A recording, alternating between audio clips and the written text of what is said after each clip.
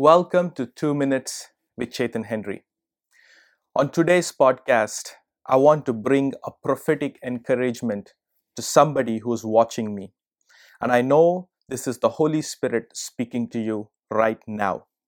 The Bible says in the book of 1 Corinthians chapter 2, verse 9, what no eye has seen, what no ear has heard, or entered into the heart of men, what the Lord has prepared for those he loves. Listen, child of God, maybe right now you're in a situation where you cannot see a breakthrough. You cannot hear a breakthrough. You cannot see a way out. You cannot hear what is the solution. But this scripture, the Holy Spirit is speaking to you right now. That what no eyes have seen, no what ears have heard, but the Lord has prepared a thing for you, a way out for you, a way out of your current situation. A solution for your situation has already been prepared by God for you even before you reached this situation. Let me give you an example. The Israelites, when they approached the Red Sea, they could not see a way out. They could not hear a way out.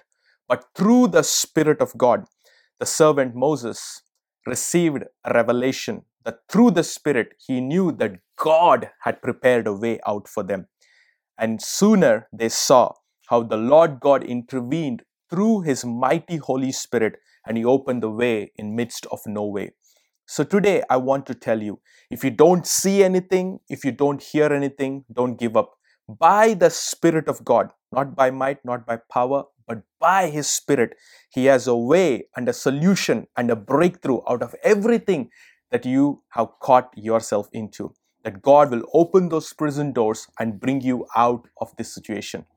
I believe you are hearing this podcast because God wants to intervene in that particular situation. No eyes have seen, no ears have heard what the Lord has prepared. There is a preparation from the Lord God Almighty. Even before you reach this point, there is a way out. So I pray in the name of Jesus, they will inquire of the Lord and hear his solution through the Spirit, and you will get your way out. I know this podcast has spoken to you. If it has, please comment and share this with somebody.